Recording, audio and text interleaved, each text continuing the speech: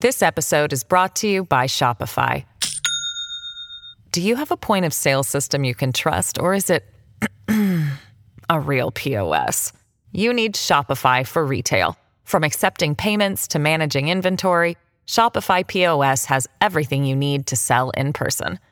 Go to shopify.com/system, all lowercase, to take your retail business to the next level today. That's shopify.com/system. Hello, everybody. This is Marshall Poe. I'm the editor of the New Books Network. NBN listeners like to read books and buy them. So we thought we'd tell you that right now, our friends at Princeton University Press are having a remarkable site-wide sale. You can get 50% off books, including ebooks and audiobooks, with the code 50, F-I-F-T-Y, at checkout until May 31. You can save some real money on Princeton University Press books. I encourage you to go there and check it out.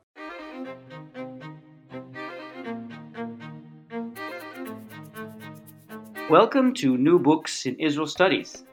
My guest today is Liat Stier-Livni, who is senior lecturer at the Sapir College in Israel and the Open University in Israel.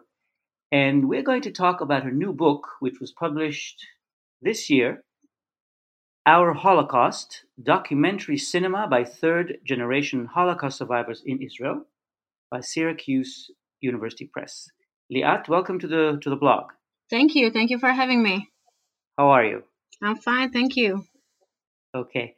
Your book, I found it really interesting because some of the stuff you talk about was completely new to me, particularly the existence, the emergence of a third generation in the Holocaust discourse. And I wanted perhaps to start by asking you some general question about the state of Holocaust legacy in Israel today, because this is something that is very present in Israeli culture, very central in Israeli consciousness and Israeli discourse.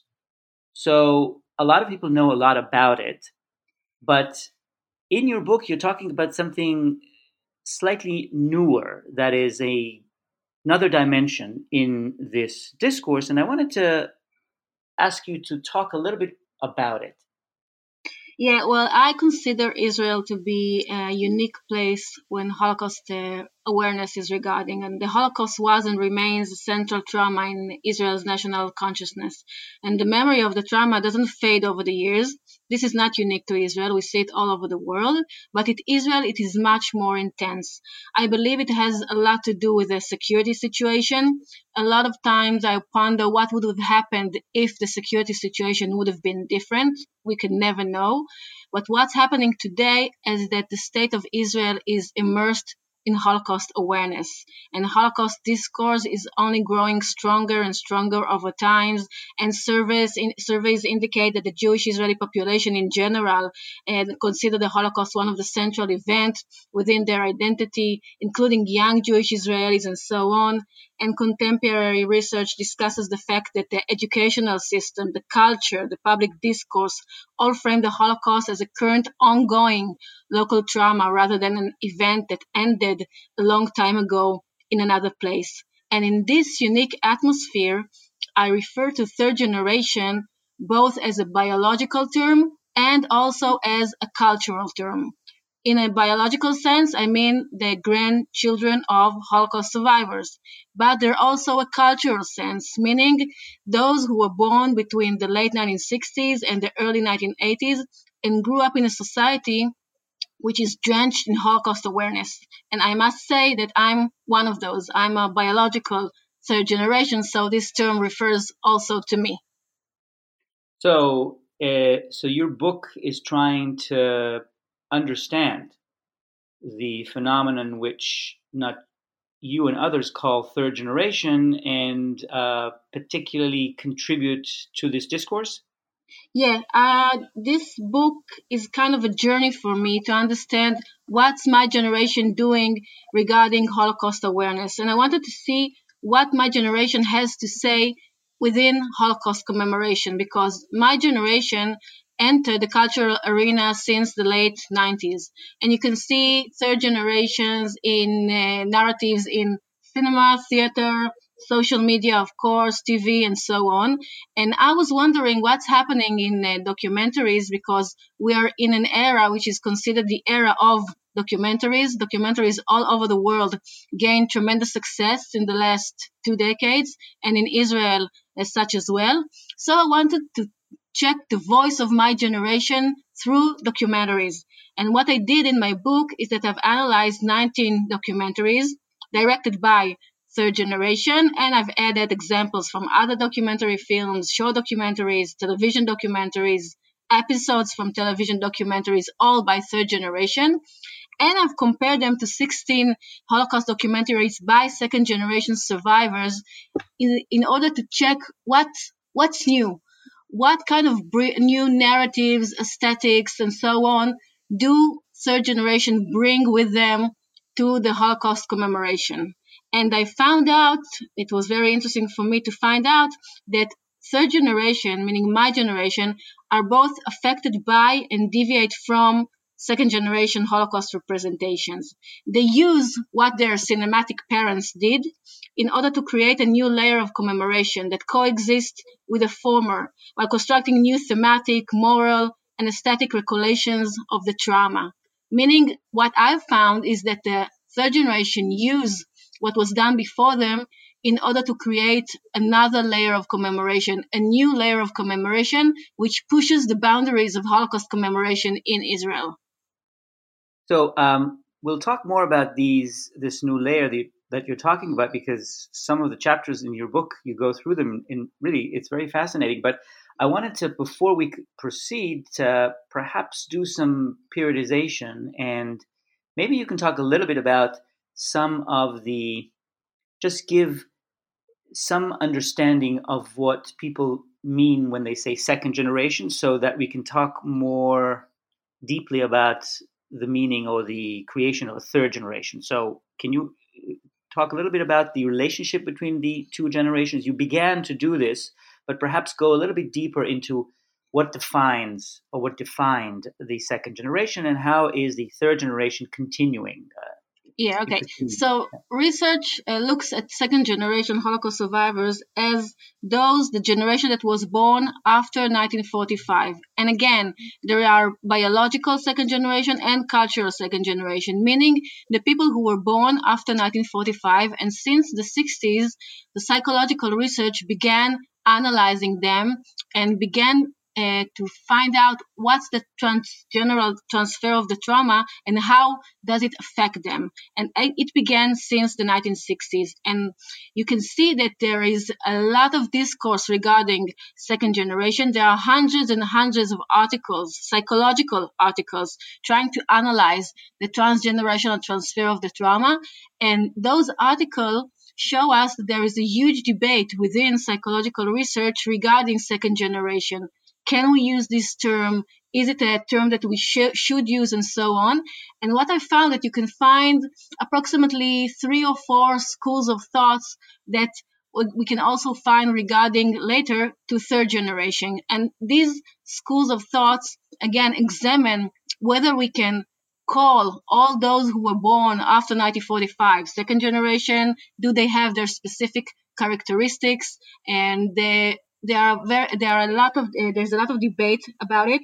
So one school of thought claims that yes, second generation is a separate group with its own traits, its own characteristics, due to the fact that they were raised in the shadow of the Holocaust. That's first school. Second one claims that no, under no circumstances that can you use the term second generation. It's a generalization that's not in a place, and there are various characteristics, and there are different people who refer to the trauma of their parents in different ways, and you can under no circumstances refer to those who were born after the Holocaust as second generation. And the third school of thought, and also the fourth, claim that you can use this term, but you have to understand that there are many discrepancies between the children, and that in every other family they use other methods, other ways to deal with the trauma, and so on. So you can use the term but not generalize. And you can find this exact debate while dealing with third-generation Holocaust survivors. You will find the research that claims that you have to use it because you can find transgenerational transfer of the trauma to the third generation. You can find research that claims that under no circumstances are we to use this term, that the Holocaust doesn't pass from one generation to the other. And you can find the other schools who claim that yes, the grandparents did transfer some of the characteristics of the trauma to the grandparents, but we should consider each case separately and so on. So there is a large debate about it in the psychological community. And what's more interesting is that you cannot find this debate within Israeli documentary cinema. I mean, when you look at second-generation documentaries, and you can find them from the 1980s onward, and if you want to learn from them what it's like to be second generation, what you learn is that every second generation has a very complex, very intense relationship with their parents because they are brought up in the shadow of the trauma and absorbed the trauma in one way or another, whether the parents talked or talked too much or didn't talk at all. Second generation in Israeli documentaries look at themselves as secondary victims. Let me ask you something. You talked about a biological second generation or a biological generation, and you spoke about another kind of generation, people who come from the culture and who comment on the Holocaust, which can also be considered as part of a generation that's responding. Is that correct? Yeah, and in research, you can find people who claim that the entire human race can be called second generation and third generation because World War II and the Holocaust affected everyone, if not in body, then in spirit, and the human race is not the same as it was before the war. There are those who claim that you can call second generation and third generation only within the Jewish people because the Holocaust infected the entire Jewish people, not only those who suffered from it. And there are those who claim that you can refer to second generation and third generation as cultural terms within Israel because there is a unique, intense Holocaust awareness in Israel. And I belong to this group because I believe that when you grow up in Israel, when you learn about the Holocaust since kindergarten and then through elementary school and then in high school you travel to Poland to the former concentration camps and ghettos. And then when you wake up in the morning and you read the paper, you realize that each and every public figure and politician uses the Holocaust in one way or another. You're surrounded by the Holocaust, whether you're a biological offspring or whether you're not a biological offspring. And I do not believe that you can find it in any other place in the world, not in that intensity. That's why in my study, when I refer to third generation, I allow myself to include directors who are indeed biological offspring of Holocaust survivors, but also those from their age who are not biological offspring but grew up in a society in such an intense Holocaust awareness. That's interesting because I wanted to ask you if there is a difference in the ratio between the second and third generation in biological biological descendants and cultural descendants. Not that I found, because again, I am a part of this generation. We all grew up together. People who their grandparents came from Europe or North Africa or Asia or other places. We are all the subject of the same educational system, which again leaves us from kindergarten until that we're grown up within this immense Holocaust awareness. And I can see it today also amongst my students. I teach a lot of students whom their grandparents didn't suffer from the Holocaust at all, came from Yemen and other countries, and they are completely drenched within it like any other people. So I'm sure there are some differences between biological and cultural second generation and third generation, but we are all affected by it. And I want to show how do we use these narratives that are implanted in us since kindergarten? How do we respond to Holocaust commemoration? How are we affected by it? And how do we affect it when we write our new narratives as the new custodians of memory? Yeah. So in effect, I think you answered the question in the sense that in the third generation, a larger part of the community, even if it is not biologically related to the Holocaust, participates in the discourse. Correct? Yes, and what enables it is, of course, social media, which is a device that second generation didn't have when they began to document their parents in the 80s. So what's happening today is that more and more people can relate to the Holocaust, even if they're not directors who went to film school, or even if they're not writers and so on. They can express their feelings and their thoughts in posts, in blogs, in tweets. And so Holocaust awareness and commemoration is just growing wider and wider. Yeah. So what I wanted you to do is perhaps give us some examples of differences between these generations by telling us about specific works, specific memoirs or films, or something that would make clear the difference between the three generations, between the two generations. Anything that can sort of elucidate these differences by talking about specific cultural products. Yeah.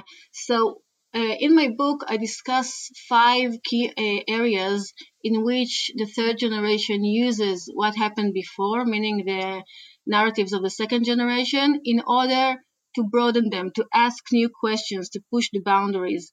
And one thing I've noticed when I've analyzed the films and I interviewed the directors or read interviews with them is that they all refer to the same thing. I didn't want to do another Holocaust film, meaning they didn't want, again, to bring to their screen the Holocaust survivors who talk about the trauma, the whereabouts during the Holocaust, because this is what happened when second generation began to do their work. When second generation entered the cultural arena, they brought with them in the 80s, they created a revolution. They created a revolution because, and it sounds maybe very strange to hear it in 2019, but until they came, and of course the revolution has many different reasons, they brought with them new narratives which created the Holocaust survivors as protagonists. It was the first time in Israeli culture, in Israeli cinema, that the Holocaust survivors were the core of the films, of the documentaries. It was not the Zionist redemption, it was not the land, it was the survivors themselves who sit in front of the camera and they talk, and the camera stays with them. And if they cry, they cry, and if they stutter, they stutter, and everything's fine. They are the protagonist, and the films discuss their whereabouts and their relationship with their children. And when third generation entered the arena, they constantly say we didn't want to make another Holocaust film, meaning we, and I know it because I'm a part of this generation, we grew up in an era in which this revolution was trivial for us because when we grew up, it became trivial for us to see Holocaust survivors talking and being documented and talking about themselves. It was not a given decades before, but it became a given when we grew up. So when my generation grew up, I can understand why the directors want to bring with them something new. They don't want to use the old bank of images and narratives, but they want to try something new, to ask new questions, to push the boundaries, to examine the borders of Holocaust commemoration. And they do it in various aspects. They question gender, they question the image, they question survivors' testimonies, they question the place of Germany, and they even dare looking beyond the inner dialogue. And if you want an example, I think this is one of the best examples, because what happened before they arrived is that the films created an inner dialogue, meaning, as I said, the protagonists were the survivors. They interacted with their children. They went on journeys in Europe and so on. But the focus of the film was the survivors, their children, and that's it. And now, for the first time, third generation begin to look beyond and begin to look to the other side, to the forbidden side, to the place which was taboo in Israel for so long. And this is the perpetrators, the bystanders, and both these groups' descendants. And you can see in a very clear way how third generation dare to focus in their films on bystanders, on children of perpetrators, and not to recheck again how do we, Jewish Israelis, deal with the Holocaust, but how do they deal with the familial past? What Let, can let, a me ask woman let me ask you something. Why did you use the word dare? Why is it struck me as peculiar. because even though we're talking about a society with such an immense Holocaust awareness, in Israeli culture, up until I would say the late 90s, we tended to look upon ourselves, especially in cinema. How do Holocaust survivors integrate in Israel? How does Zionism create a revival from Holocaust to the new life? How do the children of the survivors deal with the trauma that was transferred to them? And they barely looked outside to check what's happening around them, around the world, and especially what's happening within families of perpetrators. It was, I would say, almost a taboo because who cares how do the children and grandchildren of a Nazi perpetrator deal with the past? And actually, nobody cared, and if they did, they didn't actually put it in films up until the late 90s. And it's not math, but it's mostly the work of third generation. Of course, there are others. There are also second generation today who still create films and also look to the other side. But I would say it's mostly the work of third generation, which I think in a way are more liberated than their parents. Their relationship with their grandparents are completely different. And you can find it in research as well. Research shows that the relationship between Holocaust survivors as grandparents and their grandchildren is completely different than the relationship they had with their children. It's less intense. It's less complicated. It has a lot more empathy. And from this stage, third generation can dare to look to the other side and even feel empathy towards the offspring of perpetrators. Again, a thing that we couldn't find in Israeli culture beforehand. So tell me how you, as a third generation writer, how are you going beyond, and what's your special take on this? And through this book, what are you doing with this newly discovered energy and curiosity? First of all, I was delighted to find out that my generation pushes the borders of Holocaust commemoration. And I think what they do is a very important thing because, as you know, collective memory is not a unified entity that doesn't change, but it changes over time. This is the meaning of collective memory. And in a way, third generation documentaries are doing what they're supposed to do because they change the collective memory. They add another layer of memory. They force the Israeli audience to rethink notions and themes that have become almost fixed in Israeli culture. For example, again, another short example, this whole topic of Holocaust survivors' testimonies. Up until the new millennium, when you talked about Holocaust survivors' testimony in Israel, they were almost, I would say, sacred. And you can see it in Israeli films up until the new millennium. You can see it in second generation films where the documentaries are the interviewers. They sit in front of their parents or their parents' friend. They interview them. They only listen. They don't question too much. They don't dare to debate testimony.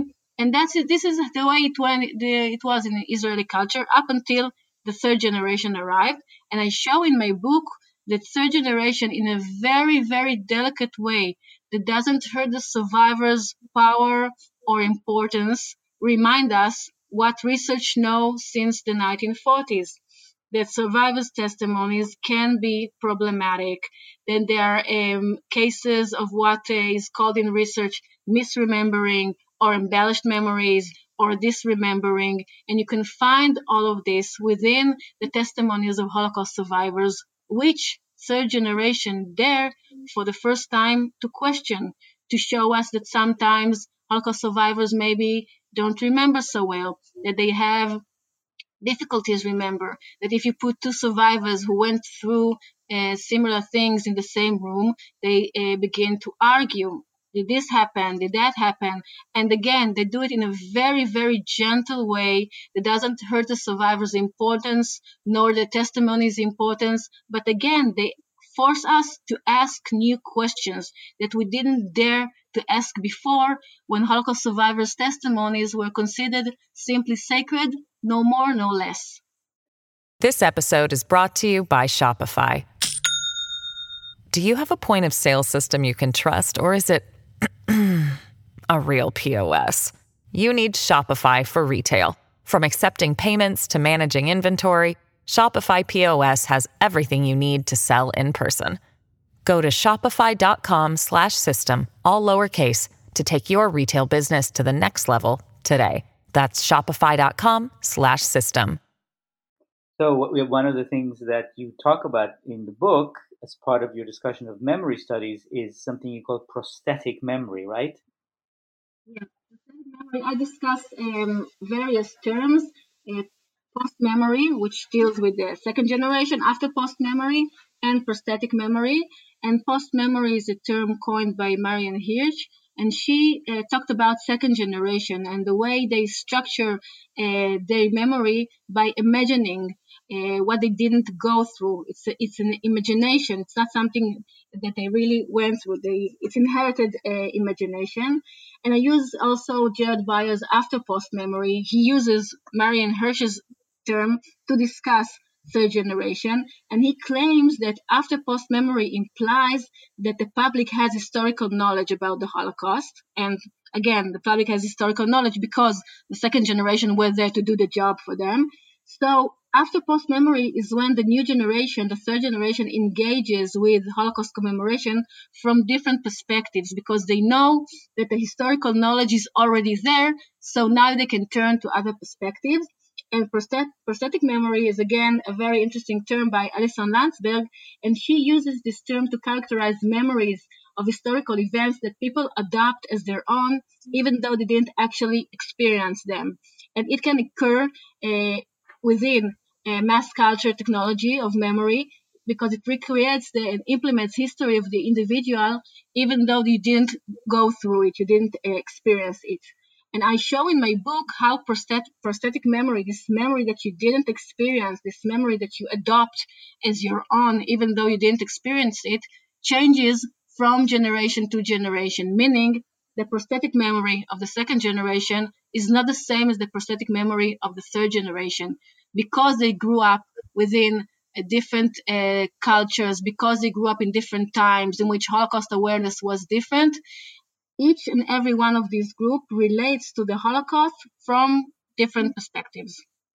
So I wanted to ask you, maybe that's a good time to go a little bit deeper into your book and not necessarily summarize the 5 chapters and the five subjects you're dealing with, but perhaps give us examples of some of the things you were talking about from the various chapters. I mean, you have a chapter talking about the experience of women as Holocaust, in the Holocaust, then, the experience of Germany by Jews.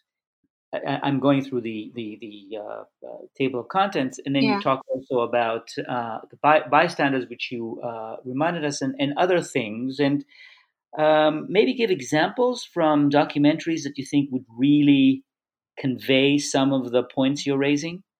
Yeah, okay.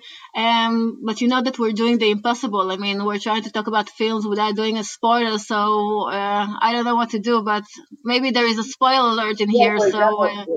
For example, one of the things that I think is very interesting is, for example, the understanding that women experience the Holocaust differently because of gender differences. This is something that I think is part of the contribution of third generation discourse. Is that correct? Yeah, you're completely right. And when we talk about the second generation documentaries, and again, documentaries that were produced since the 1980s, and we talked about the way that they chose their Holocaust survivors as protagonists. So the Holocaust survivors discussed their whereabouts, men and women discussed their whereabouts, but they didn't discuss unique female experience, meaning when a woman Holocaust survivor appeared on screen, she discussed her whereabouts. She talked about the ghettos, about concentration camps, but she didn't discuss unique female experience. And when I talk about unique female experience, I'm talking about pregnancies, abortions, childbirth, attempts to maintain femininity, physical and body changes, all make female experience different from those of men. And what third generation does is that they focus on this unique female experience.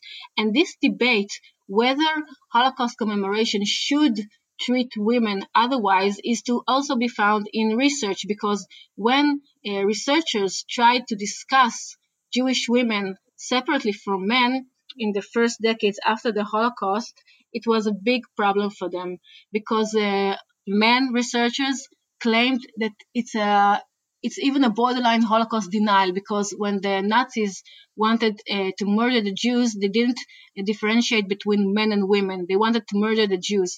And talking about women as a separate group is a problem in Holocaust research. But what happened since the 1970s is that Holocaust researchers, mainly women, did begin to discuss the unique female experience. And one of the terms which I believe represents this uniqueness more than anything is by Myrna Goldberg, and she phrased it different horrors, same hell.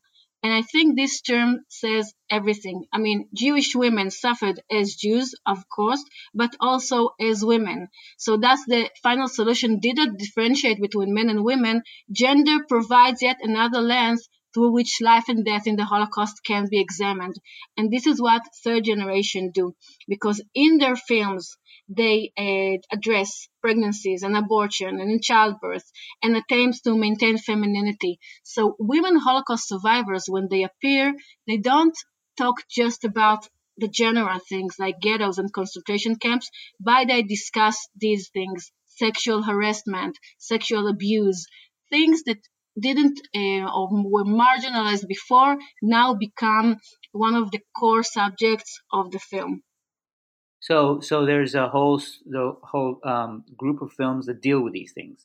That they deal with the things and exposes them. And I must say that within my great impression from what third generation documentaries do, there are also problems, and I also represent in my book a critical view about their doing, because within their work you can find ethical questions. And here I mean, or I refer to films in which grandchildren of Holocaust survivors or descendants of part of the family and so on try to find out or to dig out secrets that Holocaust survivors worked really hard and didn't want anyone to know about it. They worked really hard to cover the traces. They didn't want anyone to know about it. And here comes the third generation, and they dig up these secrets, and they don't just tell the family what happened to the grandparents, but they also share it with the world. And I believe these films, as important as they are, and they are very important, also raise critical ethical questions. I mean, are we allowed? Should we do it? And I use research which discuss ethics and documentary. And one of the first notions within this research is that the rights of the protagonist of the films must be kept. But what if they're already dead? What if they don't know that that's what the grandchildren do? Is it ethical? And I leave it with this question mark because I think these questions must be asked as well, because we, second generation, third generation, researchers, scholars, and so on, we are so eager to learn, to know, to understand the biography, what happened, and so on, that sometimes we tend to forget the person behind the survivor. And these persons are entitled to their silence, to their secrets, or at least we should ask ourselves, are we allowed? And my book also raises these questions. Are we allowed? Should we always do it? Is our curiosity more important than their rights for their secrets? I don't know. I leave it with this question mark, but again, I believe that these films bring us to these very important questions that didn't appear before. And then you talk also about uh, some of your chapters talk about subject we discussed, which is memory and the elusiveness of memory and the problematics of memory. But you also there are two chapters in the book that cover documentaries that look at Germany and look at also the children and grandchildren of bystanders and perpetrators, and that I think is very unusual, right? It is very unusual, and I think it takes it has to be the third generation that does it, because again the second generation was too immersed within the Holocaust pain to do it. I think you needed this gap, this buffer zone between the Holocaust survivors and the grandchildren to enable them to look beyond. And in my opinion, these are fascinating films, because what they do when they look at the bystanders is that they dismantle this term bystanders. And I don't know how it's like in other places in the world, but in Israel, we grew up when we knew about the Holocaust, that the Holocaust was categorized in three ways: the victims, the perpetrators, and the bystanders. But actually, Raoul Hilberg, already since the 90s, it told us that the bystanders term is very problematic, and he talked about helpers, gainers, onlookers, and so on. And recent research dismantles this term, this false term, bystanders, even more, because we know that there were people who were onlookers, observers, or witnesses. We know that there were people who gained from the Holocaust by acquiring Jewish property. Those are gainers. We also know that they are collaborators, and we also know that they are perpetrators, meaning not the Nazis, but the people in the countries that the Nazis conquered. And also, one person can begin as an onlooker and then become a gainer and then become a perpetrator. And again, previous films that dealt with this inner dialogue of what's happening with the survivors and how do their children deal with the trauma didn't address these issues. And what third generation do is that they deal with these issues and they dismantle even more this term titled bystanders in films that, in my opinions, are chilling, like Out of the Forest and others. Out of the Forest, for example, discusses the people of Punar who witnessed the murder that took place there, the murder of the Vilnius Jews. They were there, they saw everything, they knew everything, and now, after so many years, they talk to the camera, they don't hide it, they don't say, we didn't know, they just simply talk about it, and we understand the diversity of this term bystander, how complex it is, how horrible it is, by just listening to their sounds. And again, letting the bystanders become the core of the films is a new theme that third generation bring with them. And what about the subject of films? What about films whose subject is Germany, or a reassessment of Germany? Is that how you'd say it? Yeah, again, it was very fascinating for me to find out that in a society so immersed in Holocaust awareness, Germany was completely marginalized in documentary cinema and in Israeli cinema in general up until, I would say, the late 90s. Because when we're dealing with second generation films, they depict family journeys back to Europe, to the family's roots, and reenact family history and so on, but they mostly go to Eastern Europe. And Germany is completely marginalized. In Germany, what it meant for the people who were forced to leave it, and what third generation documentaries do is they make Germany a prominent destination, and they deal with Germany as a place, as a beloved homeland for those who were forced to leave it in the 30s, and they deal with Germany as a place Holocaust survivors chose to return to after the war, and they deal with Germany as a place that the young generation in Israel, third generation in Israel, choose to go to and live their lives, leave Israel and live their lives there. And these topics, these subjects, again, up until the last 2 decades, were considered borderline blasphemy. Nobody dealt with it. Germany was the other place, the evil, the heart of evil. And suddenly, those films, those new films, bring with them another attitude towards Germany, much more complex.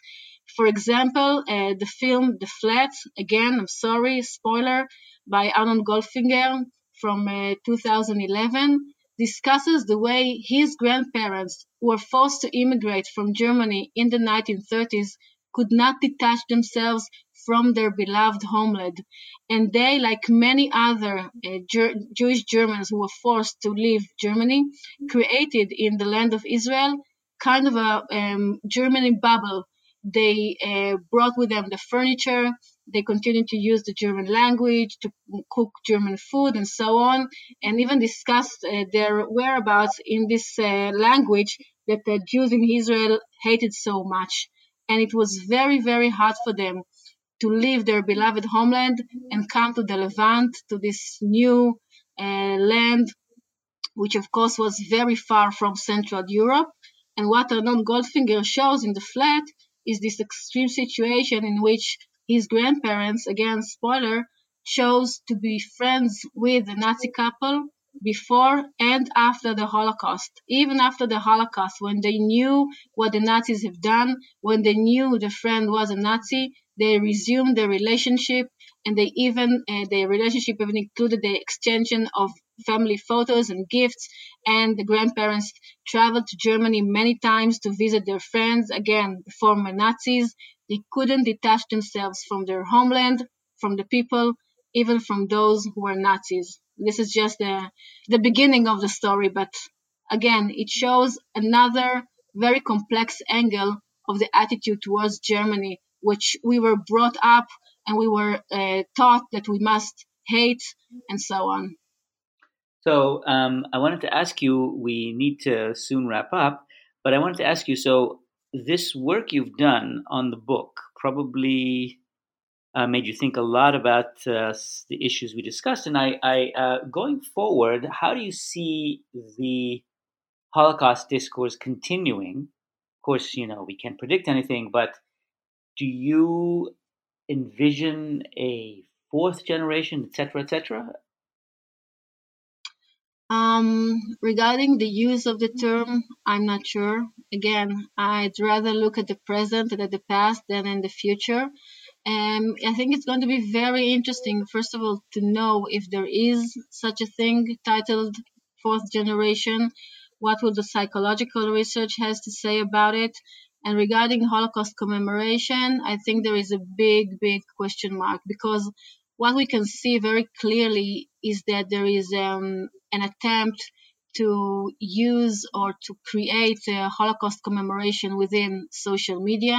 You can find it in Twitter and Instagram. There was lately a great debate in Israel regarding Holocaust commemoration on Instagram and using the Holocaust as stories on Instagram and so on.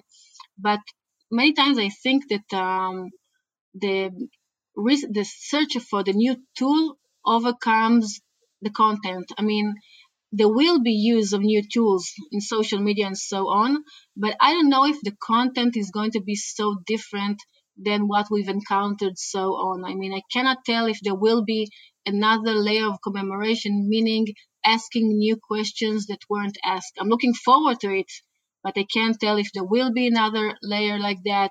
Who will be in charge of this layer? How will it look like? A big question mark around it. Interesting. I think this is a good point to end the conversation, don't you think? Or anything else you wanted to say? Yeah, I think it's a good place to end, and I hope that our listeners will buy the book and read it and watch the films. I think it's very important to say that those films all were translated to English, have English subtitles. They've appeared in many festivals around the world, won awards, and so on. And I really recommend watching them because I think they're really interesting, and again, add another layer to the Holocaust commemoration as we know it so far. Thank you very much, Liat, for talking to me today.